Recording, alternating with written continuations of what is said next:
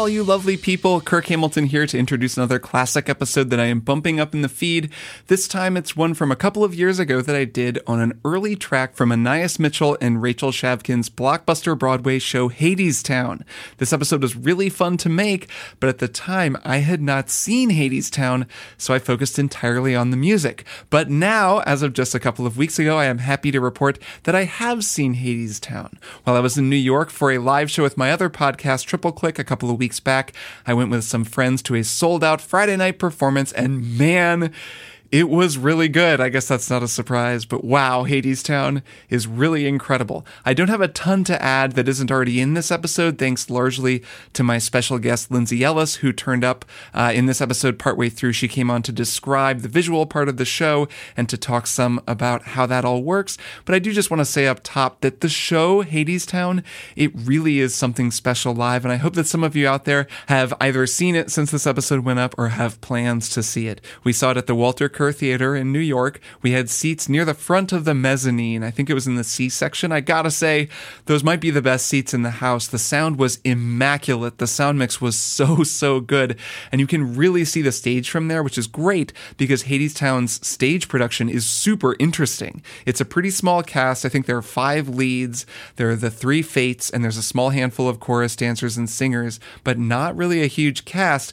And the thing that makes Hadestown so fun for me is that the whole band is up there on stage with the performers. There's one of each instrument. There's a trombone, cello, a violin. They're at audience left. There's piano, guitar, and upright bass over to the audience's right. And then there's a drum set in the middle. The drum set is partitioned off behind a sound-reinforced wall, and every other instrument is just right there on stage. It's such a musically cool experience to watch it and listen to it at the same time, just because there's one of every instrument and it's arranged so well. Each instrument is used really creatively, and each player gets to do so much. And hey, having the musicians on stage and, part of the show in that way, I would hope that that also makes it harder to replace the musicians with a pre-recorded backing track for whatever that might be worth. Anyways, it was such a treat to see it live. Reeve Carney and Eva Noblezada are still in the cast as the leads, Orpheus and Eurydice, but we actually had understudies for both roles, which I'm sure is probably more common these days since the show's been running for a while. Both understudies were so good. I've really come to love seeing understudies get their moment to take on those roles, and they were both fantastic. That made it really fun to watch. Coolest of all was that Broadway legend Lillias White has taken over the role of Hermes from the great Andre de Shields, who had it on the original cast recording. She was amazing. She's so good. Hermes is such a crucial part of the show. Her energy is different than Andre de Shields, but she was just amazing. So it's really worth going to see the show with her in it if you can. Anyway, I could go on and on and on about the production, the set design, the creativity of the direction and blocking, the choreo, the whole thing, the tricks they do with that moving stage. There are some moments that really had my jaw on the floor, but I will spare you all. I hope that you enjoy this episode, whether or not you've listened to it, and that you're able to see the show. I do want to note that in the time since I recorded this, my guest Lindsay Ellis has left her podcast Musical Splaining, and she has moved from YouTube to making videos for Nebula. So that's where you can find her now. So that's a little out of date in the episode, but I'll put an up-to-date link for her stuff in the show notes. You should really check out her work. Lindsay is amazing. She's also way better known than me, so you probably already know who she is. But anyways, that info is now out of date in the episode. There might be a couple other things like that, just because this episode was recorded a couple of years ago, but I'm sure you can just keep that in mind as you listen to it. Okay, that's enough for now. As always, you can support Strong Songs on Patreon at patreon.com/strongsongs. Thanks so much to everyone who supports the creation of this show, this totally listener-supported show.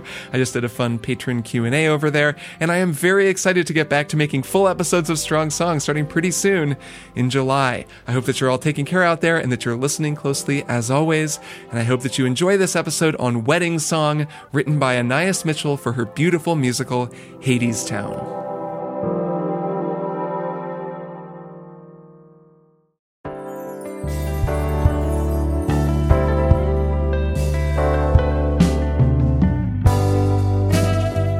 When a string player like a violinist or a cellist plucks the strings on their instrument, that is called playing pizzicato.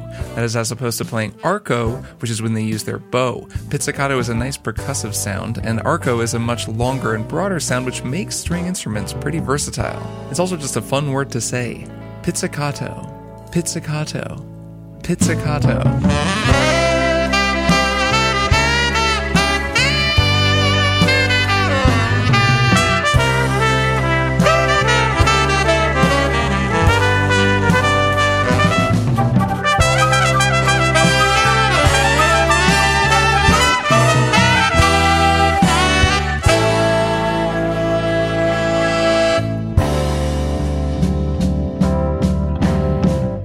Welcome to Strong Songs, a podcast about music. I'm your host, Kirk Hamilton, and as always, I'm so glad that you joined me to talk about strings played pizzicato, strings played arco, and sometimes string sections that use a mix of both. We're going to be talking about a very cool song from a very cool musical that uses both pizzicato and arco strings. I am excited to get into it, so find a comfortable place to sit, turn up the volume, and enjoy the show.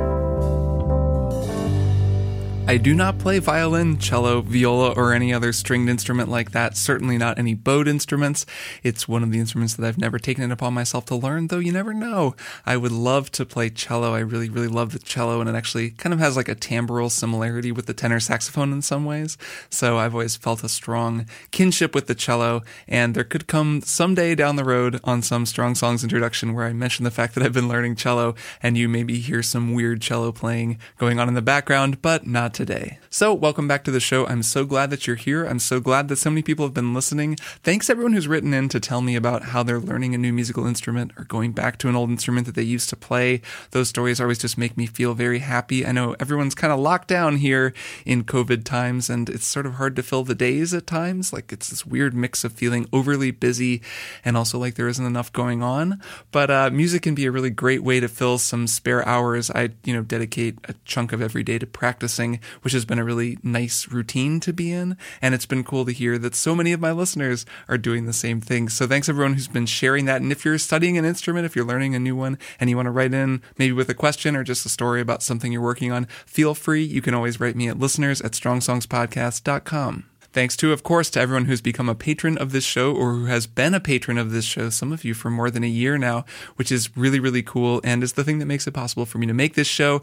I don't sell ads, I don't have sponsors. This is a listener-supported show, so it's just me and all of you, and you're making it possible for me to keep doing this. So thank you so much to all of you. You can find out more about how to support me making Strong Songs by going to patreon.com/strongsongs. All right, without further ado, let's get into this episode's Strong Song. This is a great song from a very, very good musical, one that I love quite a bit. It's the first musical that we'll be talking about here in year 2. I know that a lot of you out there are musical fans, so I'm really excited for this one. It's always hard to pick a song from a musical since musicals tend to be so interconnected, but there are usually a few songs that kind of contain the elements of the rest of the musical, and that is certainly true of this song. This one comes from the beginning of the musical, and it has a lot of the elements that then turn up later on. It sort of sets the stage for what this story is all about. So what musical are we talking about? What song are we going to talk about? Well, let me tell you a little bit about it first. The first thing that you need to know is it's an old song.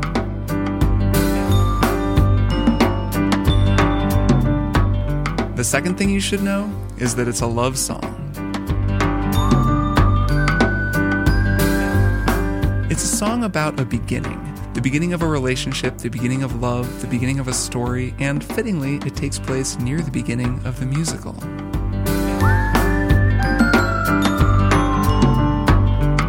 It doesn't necessarily have a happy ending, but that's not why we tell this story. We tell the story because we want to believe that this time, it might. Two lovers meet in a world bound to tear them apart, but maybe, just maybe, this time, it'll end differently. Maybe this time, their love will be enough. Lover, tell me if you can, who's gonna buy the wedding band? Times being what they are. That's right, on this episode we are going to be talking about Anais Mitchell's musical masterpiece Hadestown, and the tune that acts as a sort of a Rosetta Stone for the first act and really the whole musical, the love duet between Orpheus and Eurydice called What Else But Wedding Song. Hard and getting harder all the time. Lover, when I sing my song, all the rivers will sing along, and they're gonna break their banks for us, and with their gold be generous. All the flashing in the pan, all to fashion for your hand. The river's gonna give us the wedding dance. I am so excited to talk about Hadestown on Strong Songs. I knew I would do an episode about this musical the very first time I heard it. It's one of the best musicals I've ever heard, but note that I say heard because I have not actually seen Hadestown. I did have a whole plan to see it. I knew I was going to talk about probably this song and definitely this musical in year 2 of Strong Songs, and I had a plan to go to New York. There was a lot of stuff I wanted to do there, and one of the things I was going to do was go see Hadestown on Broadway, but unfortunately, well, life happened, and nobody nobody's going to be seeing a Broadway show for the foreseeable future. So I considered putting this off, waiting until I could finally go see it, and then I realized, you know what, life is short, lots of unexpected things tend to happen. You might as well do an episode about the song because I really like the song, and I've seen enough of the musical, I've heard people talk about the musical, I've watched clips, I kind of get what it looks like, and really I just want to talk about the music because this is a sung-through musical. The music is all by Anais Mitchell, and it has a very distinctive voice. It has her distinctive voice behind it, and I have so much to say about the music that, hey, if I can't always describe to you exactly what's happening on stage, well, that's not the end of the world. So, some vital stats up front. I'm going to be talking mostly about Come Home With Me and Wedding Song. Come Home With Me is a sort of very short little song that sets up Wedding Song, and they're kind of woven together in a way that makes me think of them as the same piece of music. So I'm going to mostly be talking about those two pieces of music, though I am going to zoom out some because there are a lot of motifs that are introduced in Wedding Song that then turn up later, and this musical, like many great musicals, definitely weaves a lot of motifs and ideas together. It has a lot of very cool mirroring. Heck, the final song is essentially a mirror of the beginning song, and the whole idea of the musical is that this is a classic story, in this case the story of Orpheus and the underworld, that we tell over and over and over again, so repetition and mirroring are very thematically important to the musical. So Hadestown is written by Anais Mitchell. It was also developed with Michael Chorney, who's a saxophone and guitar player. He plays guitar in the original cast. He performs with the cast on stage. He's on this recording playing guitar, and he did the sort of orchestrations and arrangements while Anais Mitchell wrote all the music, so he was a big part of this as well. Chorney's co-orchestrator Todd Sikafus also played an integral role in the orchestrations on the Broadway cast version of the show. Sikafus produced the original Hadestown concept album. He's also a longtime collaborator of Ani DeFranco's, and DeFranco played the role of Persephone on the concept album. So Anais Mitchell is a very well-known singer-songwriter. She's been releasing brilliant albums for years. She's always been a great storyteller, and so it's natural that she would write a sort of extended musical story the way that she did with Hadestown. So she wrote the music and the lyrics and the book for Hadestown, which means this is really her vision. It's a lot to get your head around, the idea of writing something so big and dense as a musical, especially one like this. So next time you listen to Hadestown, just bear in mind, one person wrote all this music. Now, I know a lot more about music than I do about Greek mythology, so hopefully you'll forgive me if I just give you a Cliff's Notes synopsis of what Hadestown is about. Okay, synopsis begins. It's the story of Orpheus in the underworld, or that's how it was always described to me, though it's a reimagined version of it with some aspects of the story changed. The musical is basically the story of two parallel relationships. There's the relationship between Orpheus and Eurydice, two mortals. He's the son of a muse and one of the greatest musicians alive. And then there's the relationship between Hades and Persephone, who are king and queen of the underworld and are both gods. There's also Hermes, who's sort of the narrator. He's played by Andre de Shields in the Broadway production, and he is incredible.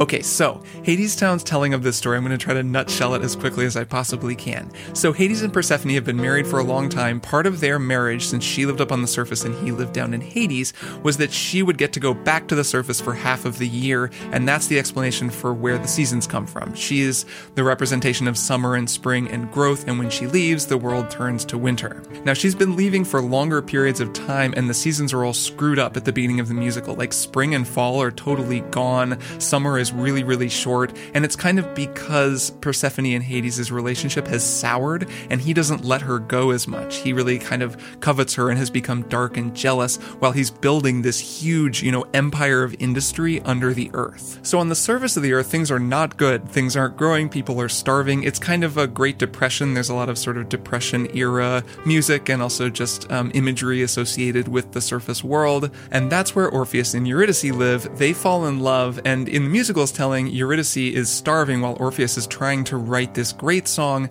that will bring back spring and kind of change the world back to how it used to be because he's such an amazing musician. I know, tale as old as time. Musician is convinced that his wonderful art is going to provide food, but it never does. Meanwhile, his partner is starving and doesn't know what to do. So this is based on the famous myth where Eurydice winds up down in Hades with Hades, living in Hadestown, and Orpheus goes off after her. He eventually sings a song so beautiful that it moves Hades and Persephone to let Eurydice go, which is unprecedented, but Hades makes this deal where Orpheus has to walk out of the underworld the whole way all by himself, with Eurydice just a few paces behind him, but he can never look back to check on her. He can never doubt that she's there, and if he does, she goes back to Hades forever. Now, anyone who's heard this myth knows how it ends. A cool thing about the musical is that it sort of raises the question of what that means and what it means to tell a myth and a story like this when we know how it ends, when we know that it's a tragedy. They say right at the very beginning of this musical, this is a tragedy. And the answer for why we tell the story is that each time we tell it, you never know, right? You can always believe that maybe it'll turn out differently this time. So that's the framework for the song that we're going to be talking about. That's Hadestown, and I hope that if you haven't listened to Hadestown before listening to this episode, that you'll go listen to it after listening to this episode, because there's a lot there, and like a lot of great musicals, it becomes more and more rewarding the more times you check it out. So Anais Mitchell first started working on Hadestown way back in 2006 in Vermont, and she's been sort of working on the idea this whole time ever since then. It was sort of conceived of as a musical, and then she eventually released this 2010 concept album with a whole bunch of great singers on it that is super worth checking out. It actually opens with Wedding Song, and it's a more stripped down version of Wedding Song than the one that's in the musical, which I'll discuss when I talk about the musical version, but the concept album version stands on its own. Mitchell herself plays Eurydice, and Justin Vernon, the lead singer of Bon Iver, plays Orpheus. It's really cool. Check it out. Lover, tell me if you can, who's gonna buy the wedding bands? Times being what they are. So then whenever Orpheus sings, he's overdubbed so he sounds like a choir. Lover, when I sing my song, all the rivers sing along, and they're gonna break their banks for me. That's just how he sounds. There's gold around my feet, all the fashion in the pan, all the fashion for your hand. The river is gonna give us a wedding band.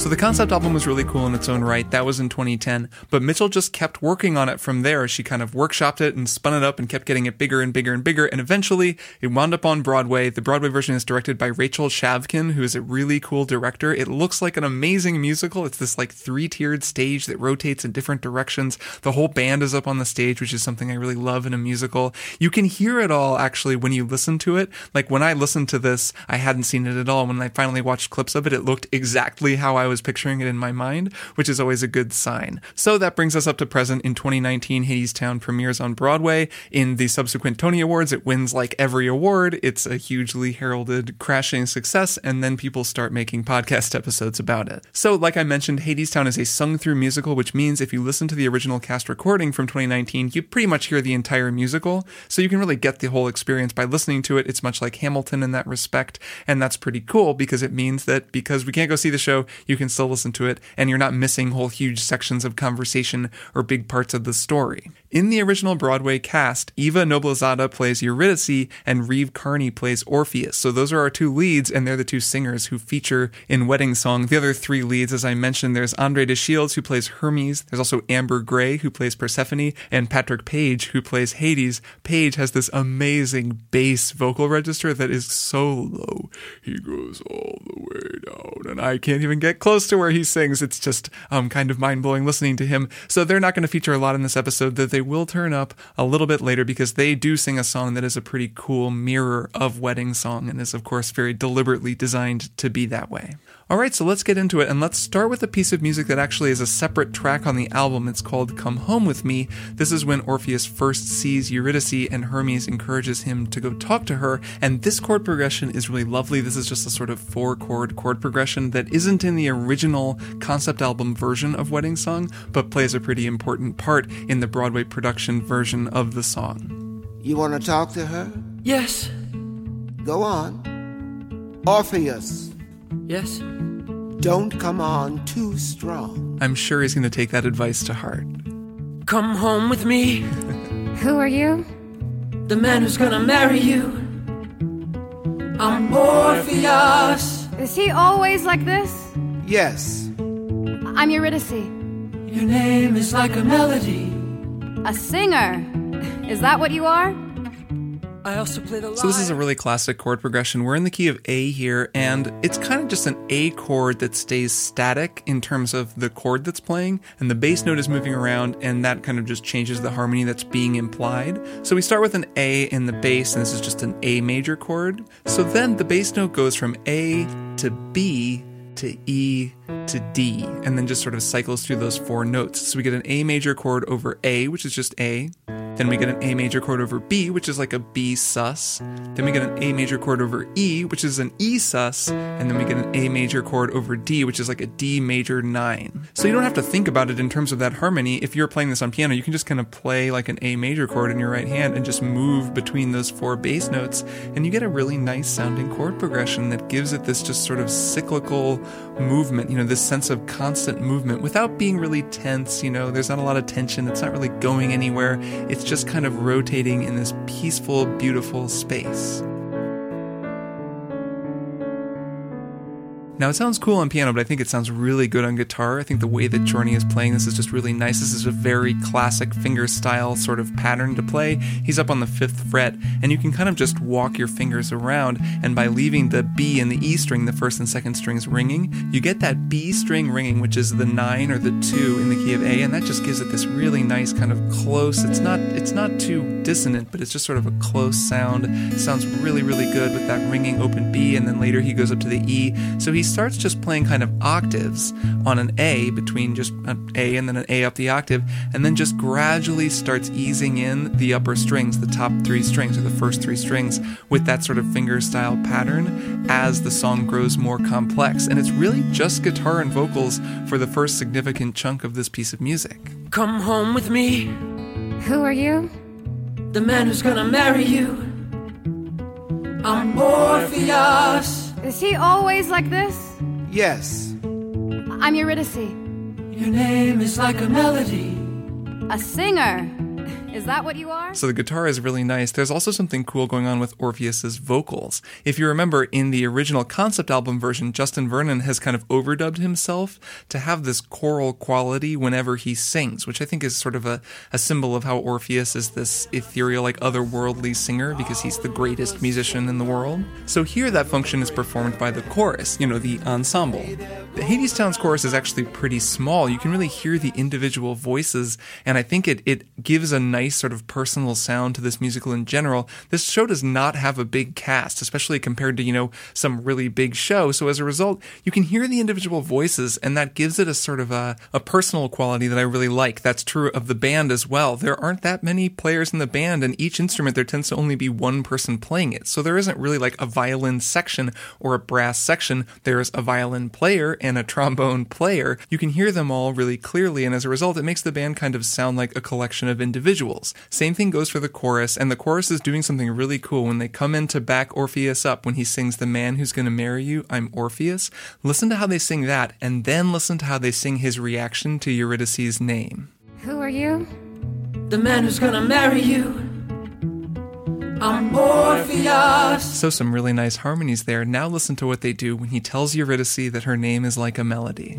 I'm Eurydice. Your name is like a melody. Sounds different, right? That's on purpose. That's because they go to unison. They start in harmony, in this nice 3-part harmony. I think there are 3 chorus members singing, and one of them is just matching Orpheus's note during that first part, and then in that second part, all 3 of those voices come into perfect unison. It's a really effective trick. So we go from this, I'm Orpheus, to this. Your name is like a melody. That's a uniquely beautiful sound, just a group of different voices all singing in total unison with one another like that, female and male vocals. It's a really beautiful sound, and I love the way they deliver it because, Eurydice, that name is like a melody. I'm Eurydice. Your name is like a melody. A singer. Is that what you are? I also play the lyre. Oh, a liar and a player too. I've met too many men like you. Oh no, I'm not like that. All right, I think it's time for a new instrument. And you met. Tell her what you're working on. I'm working on a song. It isn't finished yet, but when it's done and when I sing it, spring will come again. So you were hearing a small but very important instrument to the sound of Hadestown. That is Brian Dry on the glockenspiel. And Dry does play glockenspiel at some very nice moments in this musical, but he's actually the trombone player, or at least that's what I think of him as first and foremost. The trombone in Hadestown is the only horn, and man, Dry just kills it in this musical. Wedding Song barely features any trombone. There's only a little bit there, which is too bad because he's featured very prominently on some other songs. In fact, he kicks off the whole musical, and the first time that I listened to this original cast recording, from the very beginning I knew I was going to be into it because it begins like this. Like, what?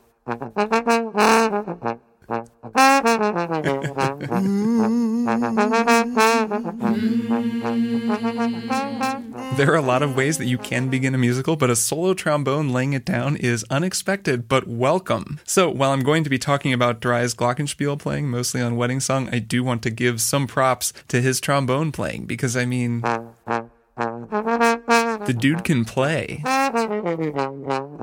Man, you know, trombone pocket like this kind of makes me want to add some sax.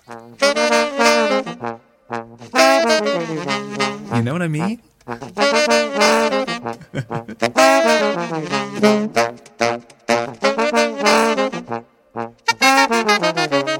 mean, I'm not saying like everything needs sax. I'm just saying trombone and sax, they sound pretty good together. Okay, so back to Wedding Song. Brian Dry does not get to do his trombone thing on this song. It probably wouldn't really fit the vibe, but the dude can definitely play trombone. He's also great at glockenspiel, though, and I think that the glockenspiel is a wonderful texture for this part of the song, and it's pretty cool that it is the first non-guitar instrument to come in, while Orpheus and Eurydice are first feeling one another out. I'm working on a song. It isn't finished yet, but when it's done, and when I sing it, spring will come again. Come again? Spring will come. And now that the glockenspiel has opened the door, the other instruments in the band all start coming in. I can't recall. That's what I'm working on. A song to fix what's wrong, take what's broken, make it whole. A song so beautiful, it brings the world back into tune, back into time, and all the flowers will bloom. My wife. I love how that section layers. It introduces a bunch of instruments, kind of all of the major sounds. The glockenspiel is already in, playing those kind of steady ascending lines. Then the piano comes in, first on that very low note along with the glock. Then the strings come in, I think it's the violin, just sort of plucking a pizzicato note on upbeats. The piano stays in and begins playing this nice, lush, sort of descending scale line. Meanwhile, the backup vocals are actually tearing apart from Orpheus in some really beautiful ways. I love that high A. It's just like a song, and a single member of the chorus just holds that. It's kind of over in the left. A song to fix what's wrong, and it repeats on the word song again. A song so beautiful, so cool. The world back into tune, back into time, and all the flowers will bloom. And that just leaves two instruments. Become my wife. Oh, he's crazy. The bass. Why would I become his wife? Maybe because he'll make you feel alive. And the drums. Alive? That's worth a lot. And with the whole band now playing, what else you got? It's time for Wedding Song.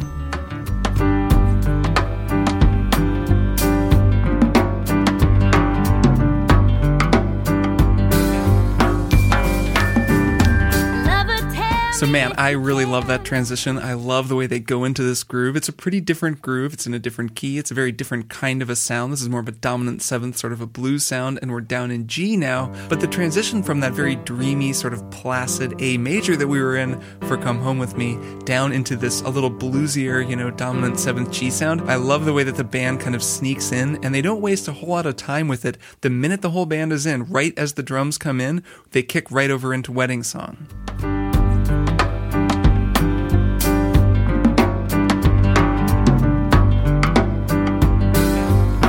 That groove rules. It's defined largely by the guitar, by Chorney's guitar part, and also by the drums, which are being played by a killer New York drummer, Ben Porowski, who brought so much creativity to all of his playing on Hadestown. I love the drumming on this entire recording. And it's really the interplay between the guitar and the drums that define the groove on Wedding Song. So let's start with the guitar. We're in the key of G, and he's kind of just playing like three notes. It's a G, and then a D, so the fifth above that, and then a G. This is in an open, just sort of G fingering position.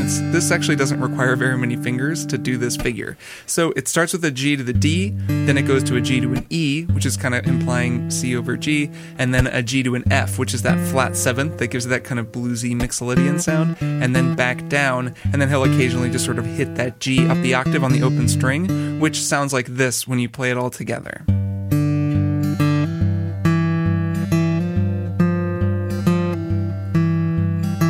Okay, so that leaves Porowski's drums to kind of define this groove. The drums are pretty cool. There is a thump, there is a pop, and there is a sizzle, but they're in a pretty different place than your average song. So here's my rough recreation of the drum part. It's something kind of like this.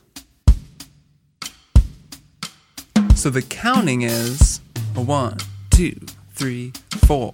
1, 2, 3, 4. It's an unusual groove because the downbeat is nowhere near as emphasized as it is in a lot of types of music. The kick drum, that thump, is actually on the 2 and the 4. So this like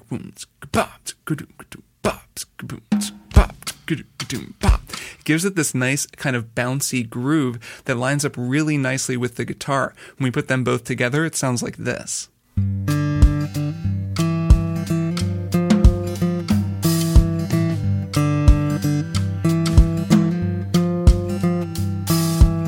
Another somewhat unusual thing about that drum part is that the snares are off. The little wires underneath the snare drum that make it sound like pop, that give it that pop sound, are actually turned off and relaxed. So in addition to those cool rim shots and sort of clicks that he's getting by hitting his sticks against the hardware of the drum set, he's getting a sort of pure snare drum sound with the snares turned off, which just makes it sound kind of like a higher tuned tom, and that just gives it a kind of different energy. So along with them, the bass is actually just playing a steady pedal down on a G, just kind of quarter notes down on G. Meanwhile, I think this is the cello, it might be the violin down low, starts out on a G, holds that note for a little bit, and then switches to pizzicato and starts chiming in with a very slight little pizzicato hit. And the piano is playing something really cool, just a big power chord, a G and a D and a G. Remember, a power chord is just the root and the fifth, there's no third, so it's kind of like doesn't have really defined harmony, it's very open sounding. And when you play root, fifth, root on piano, it has this very big sound. It's a very open sound with a lot of space in it because you basically got a G to a D, which is a fifth, and a D to a G, which is a fourth, and I guess also a G to a G, which is an octave. Those are the three perfect intervals, a perfect fourth, perfect fifth, and perfect octave, and they're just very big. There's no tension there. They give this sense of a kind of yawning chasm of open space. So I'd say that if the guitar and the drums are what define the groove here, the piano defines the energy, just the sort of atmosphere, which is this sort of beautiful, open, mysterious sound. And it really just all works beautifully together. So let's listen to my little recreation of this groove. We've got the guitar doing that kind of walking up thing from D to E to F. We've got the drums with the kick kind of steady there on the 2 and the 4, giving that sort of bouncy, swinging groove. We got the bass just pedaling steady quarter notes down on a G. The string starts down on a held G and then switches to pizzicato to just add a little bit of flavor, and the piano playing that big, yawning, open octave with the fifth in the middle. See if you can hear all of that at the same time. Ears on, here we go.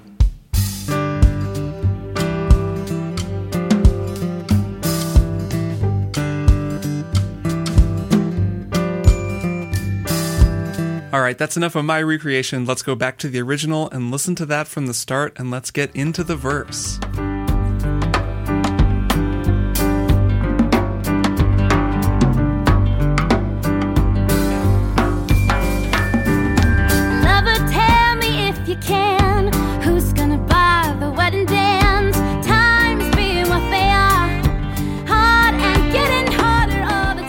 So this song is structured as a conversation. It doesn't follow typical verse-verse-chorus song form. The verses are sung first by Eurydice and then by Orpheus as she sort of asks him, okay, well, what are you going to do about this? And he says, well, this is what I'm going to do. So she says, where are you going to get the wedding bands? And he says, well, here's where we're going to get the wedding bands. And she says, okay, so who's going to lay the wedding table?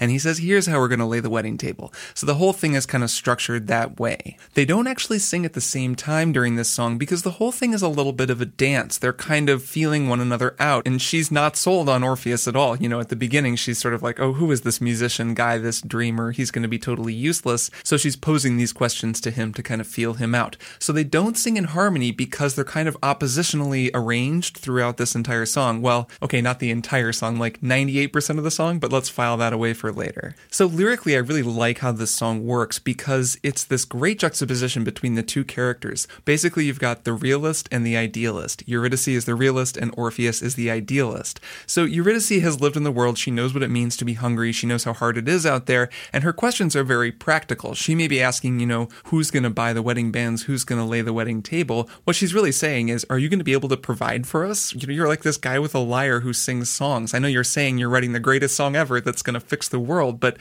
for real, we need to eat. So at first, Orpheus is giving these answers that are very beautiful. He's like, oh, well, when I sing my song, all the rivers will sing along. They'll break their banks for us, and there will be gold in the river, and the gold will give us rings. And oh, for the table, all the trees will just bend down and they'll lay their fruit on the ground for us, and we'll just eat because my music is so beautiful that the world will just provide. Which isn't that lovely, but lovely thoughts don't always actually provide food, as the rest of this musical clearly bears out. So that's kind of the dynamic for these first two exchanges. Musically, it's cool because the band just kind of falls into this steady groove. It gets a little bit more complex as it builds, but really they're just sort of enjoying this vibe as these two potential lovers vibe on one another and try to figure one another out. Lover, tell me if you can. So listen for that fiddle over on the left. Times being what they are. And then it's joined by the cello for Orpheus's verse. Lover, when I sing my song, all the rivers will sing along, and they're gonna break their banks. So that's a cool texture. The violin and the cello sort of harmonize together on the same harmony that the guitar part is playing, that sort of D up to E up to F thing, that bluesy sound. But it adds a nice texture for when Orpheus comes in and starts singing. It sort of differentiates his part of the verse. Lover, when I sing my song, all the rivers will sing along, and they're gonna break. And the string part just keeps developing from there. There's a lot of nice stuff happening. Generous, all the flashing in the pan, all to fashion for your hand. The river's gonna give us the wedding dance. So harmonically, this song is pretty simple. It's a lot of that G pedal, but then every now and then they'll go up to a B flat, and then they'll go to a B flat to a C, which is kind of the turnaround. And that minor third going from a G, kind of G dominant sound, up to a B flat, that's a really nice sound. And it turns up in a million different songs, especially in this kind of like Dust Bowl folk sound. And they really make the most of it in this tune. The river's gonna give us the wedding dance. Now I find those three notes interesting, the three notes that the strings and the glockenspiel play at the end of the phrase. The cello is harmonizing, but the violin and the glockenspiel play a D to an F sharp, which is the major seventh, up to a G. Sounds like this.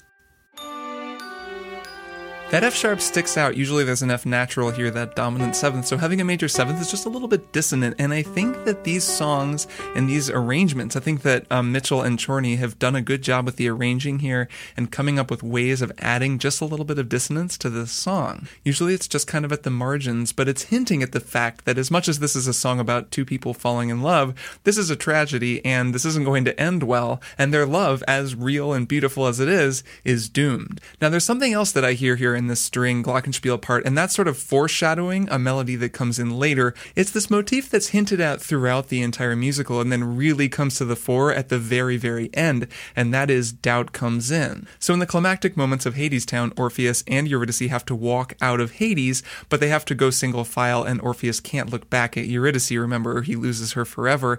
And it's this question of doubt. Is he going to doubt that she's there? Is he going to doubt her love for him? And as expressed in a very similar three-note motif by the Fates, a trio of singers who follow Eurydice around throughout the entire musical, doubt does come in. Doubt comes in, the wind is changing. Doubt comes in, how cold it's blowing. Doubt comes in. So those three notes, doubt comes in, they move quite a bit through that harmony. There's a lot of close harmony happening there. But when I hear that string glockenspiel part in the beginning of Wedding Song, it really makes me think of doubt comes in, especially because of where it's placed in the song. Orpheus will make this declarative, bold statement of what he's going to provide. All to fashion for your hand. The river. But as he says it, doubt still creeps in. Lover, tell me if you're able. Who's gonna lay the wedding table? Eurydice's own doubts have not been assuaged. She still is not sold. Lover, when I sing my song, all the trees gonna sing along, and they're gonna bend their branches down. So Orpheus sticks with it in the face of Eurydice's doubt. He keeps giving his sales pitch and describing how amazing his song will be. Right into a key change. I really love this instrumental interlude.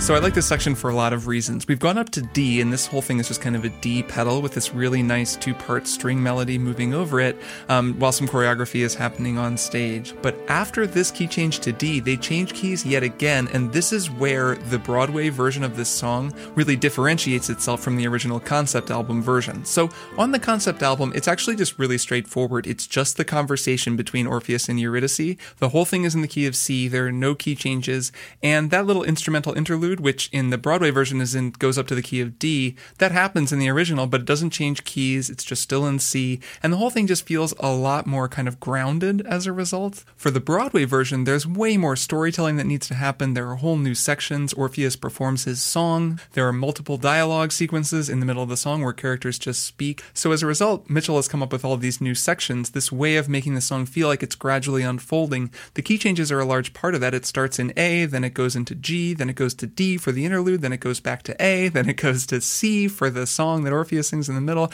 then it goes back to G. So it's changing keys a lot more, and that gives it much more of a sense of motion, especially when compared with the 2010 concept album version. The first major departure happens right now. We're in the key of D for this interlude, but instead of going back to G to do another verse, they actually change keys back to A, going all the way back to the beginning, and just like that, we're going through those 4 chords from the start in the key of A. So when you sing your song, the one you're working on, spring will come again. Yes. Why don't you sing it then? So for this dialogue interlude, we're back in the key of A, doing that nice cyclical 4-chord chord progression that we started with during Come Home With Me, and Eurydice is definitely still skeptical. I like how she says, spring will come again. Like, you can just hear the disbelief dripping on her voice. Spring will come again. So Eurydice has not been convinced by his sweet words. She is not yet a believer, which means it's time for Orpheus to show her what he can really do. Thus comes arguably the most important musical moment of Hadestown, certainly one of the most important musical moments of this show. Reeve Carney as Orpheus busts out his best Jeff Buckley falsetto and performs the main melody from this song he's been working on, which I kind of just call the song. It's a pair of 7-note motifs that combine to define everything that comes after them. It's the most important 14 notes in Hadestown, and as he sings this melody, everything changes. You want to take me home? Yes. Sing the song.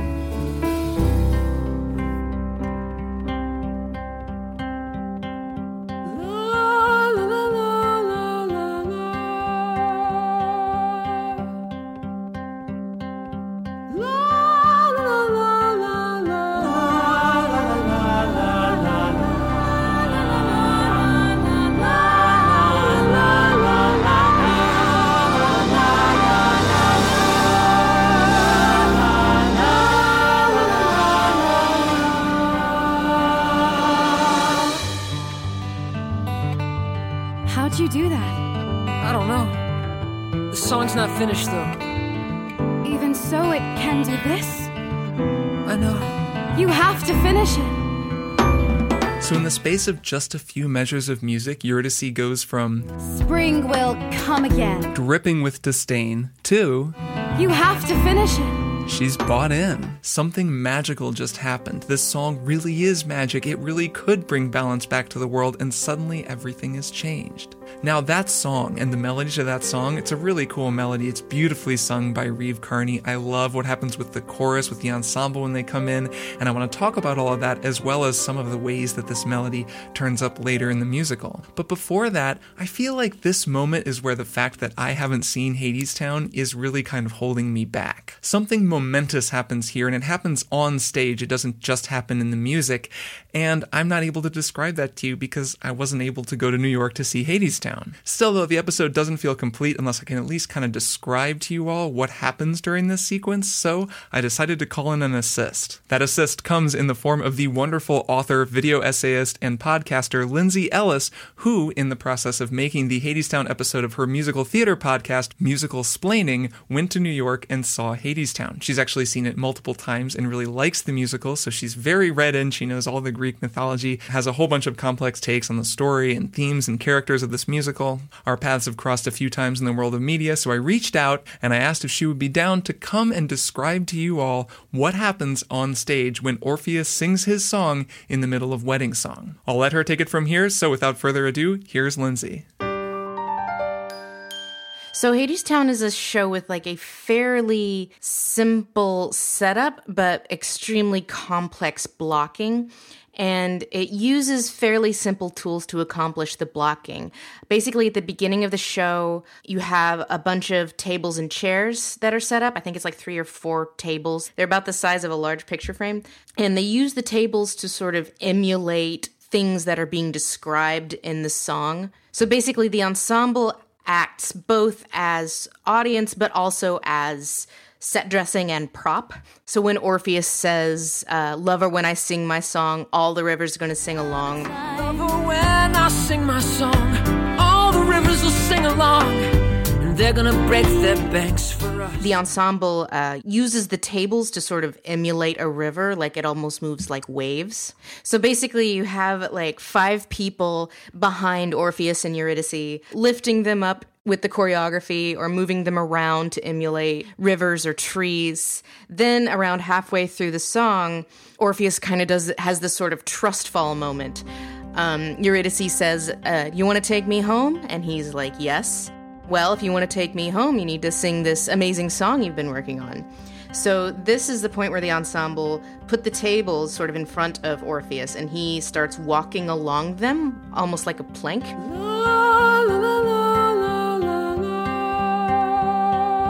And so one ensemble member will take a table that he's just walked on and put it in front of him.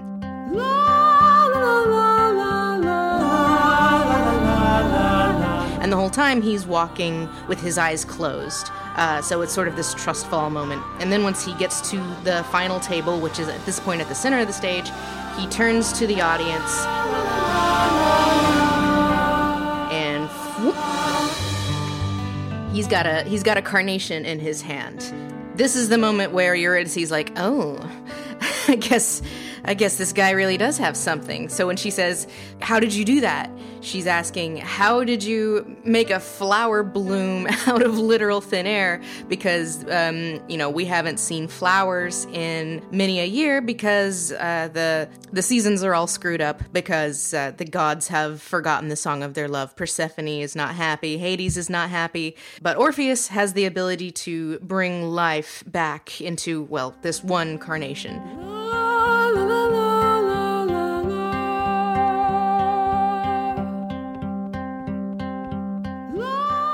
And then after that, the blocking gets fairly simple, and the focus basically stays completely on Orpheus and Eurydice. And by the end of the song, Eurydice is pretty much sold. She's like, okay, this guy, he talked a big game, but he can pop a carnation out of thin air. He can get it. How'd you do that? I don't know. The song's not finished, though. Even so, it can do this? I know. You have to finish it. So I knew something momentous happened during that part of this song.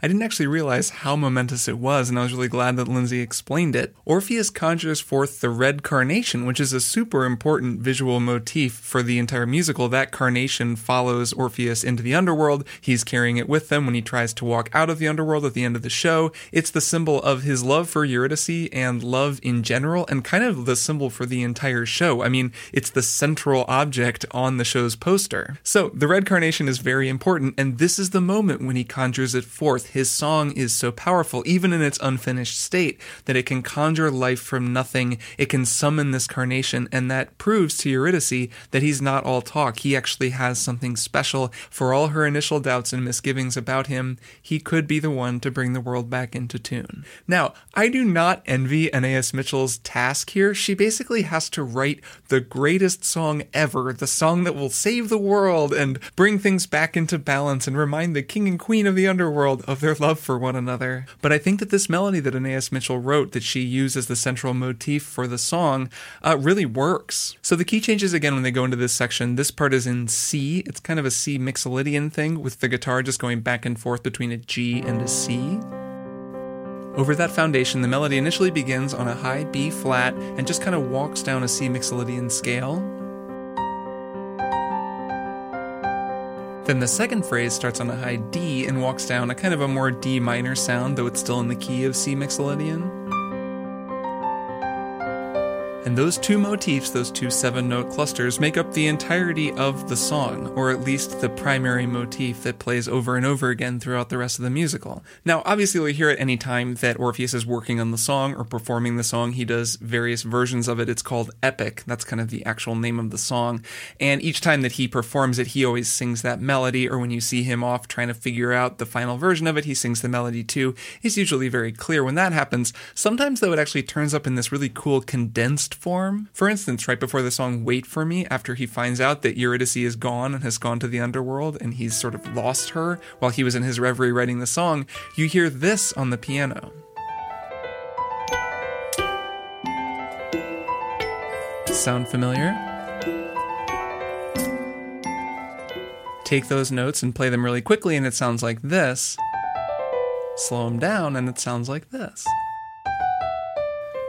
The last note is different, but it's still a condensed version of that second phrase from the melody from Orpheus's song. Another place it comes in is actually during Doubt Comes In, near the end of the musical. Orpheus begins singing the melody to himself, and as he's doing that, the piano plays that condensed version as an echo.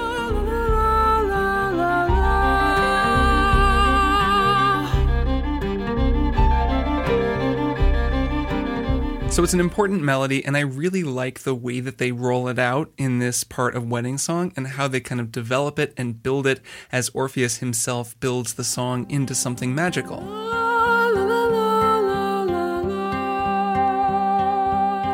So it's just guitar and vocals to begin with, but then the echoes begin. And it keeps building. Building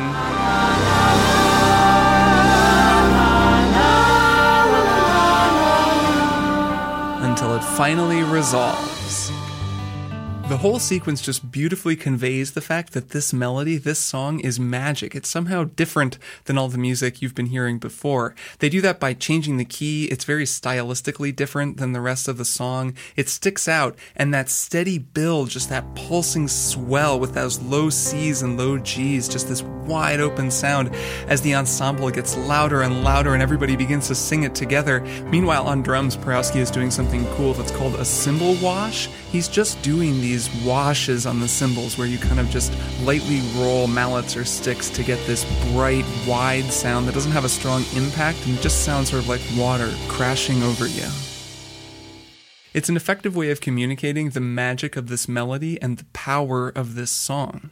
So I'm describing the tonality of this as basically C mixolydian. It is all kind of over a low C pedal, though it's a little nebulous. It's kind of like G minor-y sound with a C in the bass. I love the way that the ensemble has been arranged, the vocal ensemble, the way that they sort of layer and come in and out of focus with Orpheus.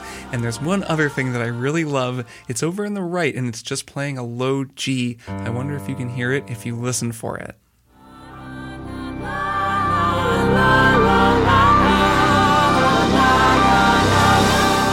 Hear it? It sounds like some sort of a horn, like maybe a low brass instrument of some sort.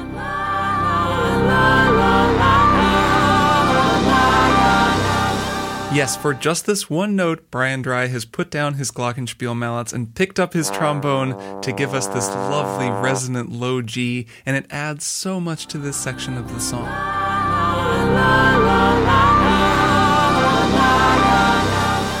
But then again, I mean, when didn't a trombone make a song better? So, aided by that beautiful low trombone note, the voices of the choir, a nice cymbal wash from the drums, and a big building sound from the band, Orpheus takes us through his magical melody, conjures a carnation from thin air, and resolves back to the key of G. How'd you do that? I don't know. The song's not finished, though. Even so, it can do this? And so with Eurydice convinced, You have to finish it. it's time for the final verse. Lover, tell me when we'll wed.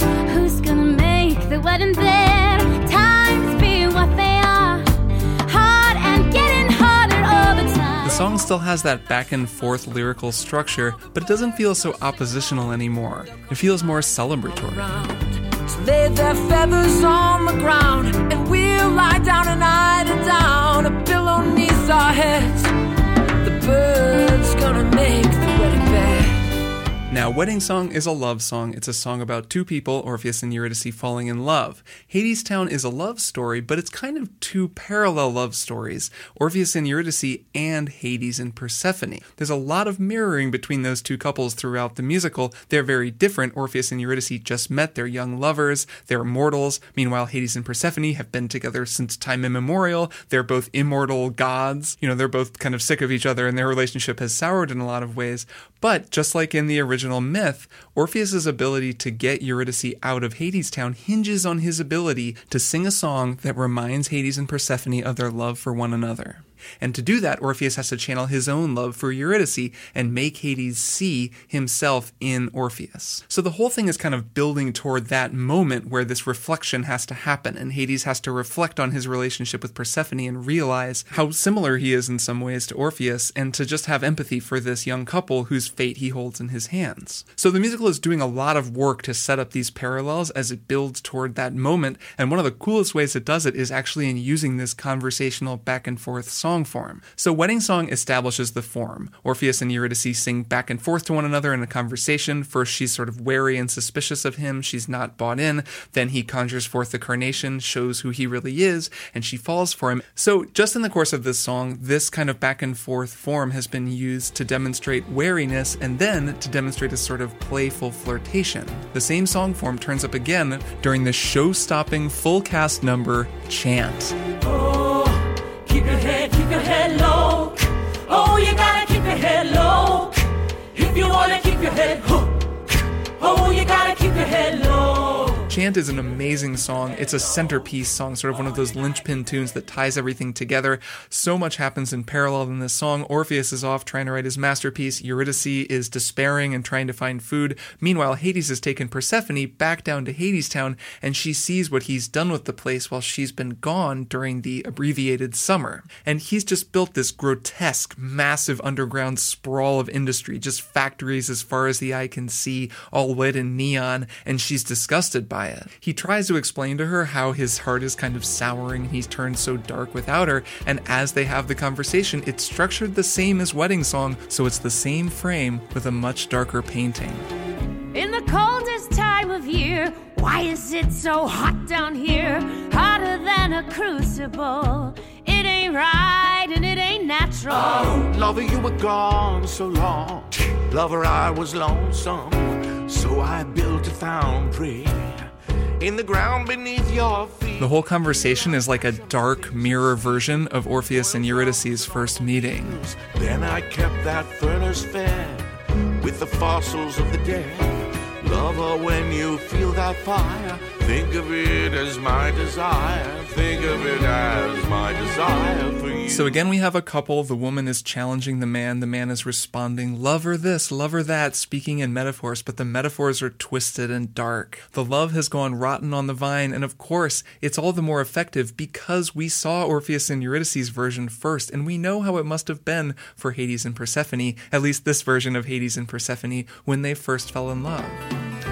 Lover, tell me when we'll wed. Who's gonna make the wedding bed? Times being what they are, hard and getting harder over time. When Orpheus sings his song, it's still all kind of nonsense. He's not going to be able to provide food for Eurydice, but she wants to believe. And wanting to believe that the story can have a happy ending, Well, that's what Hadestown is all about. Beneath our heads, the bird's gonna make the wedding bed. So I love the way that Wedding Song ends. It's very, very tidy and a kind of a classic way of ending a conversation song like this. Basically, Orpheus and Eurydice go back and they summarize each of his answers to each of her questions. So, who's gonna make the wedding bed? The bird's gonna make the wedding bed. Okay, got it. But who's gonna lay the wedding table? And the tree's gonna lay the wedding table. Okay, right. And how are you gonna get the wedding bands? And the river's gonna give us the wedding bands. So the two of them are affirming one another, but in between those affirmational statements, you'll hear that violin part that, remember, at least to me, sounds a lot like doubt coming in. And to end the song, Orpheus and Eurydice finally do the thing that they haven't done this entire song, as they've been singing separately from one another in their courtship dance. They stop trading phrases and sing together in harmony.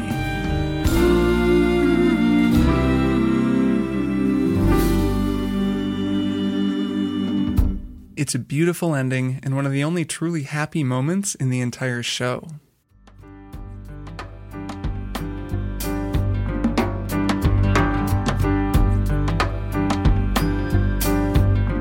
Hadestown tells a story that begins beautifully and ends badly, and it asks again and again why we keep telling it if we know how it ends. The reason, Hermes supposes, is that each time we tell it, we hope that maybe, just maybe, this time it'll be different.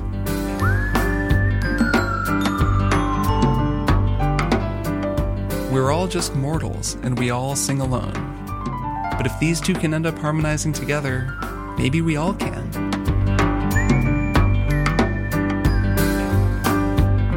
It's a dream, sure, but we want to believe in it, and maybe that's enough. Maybe this time, the story will end where the song ends, with two voices harmonizing together, no longer alone.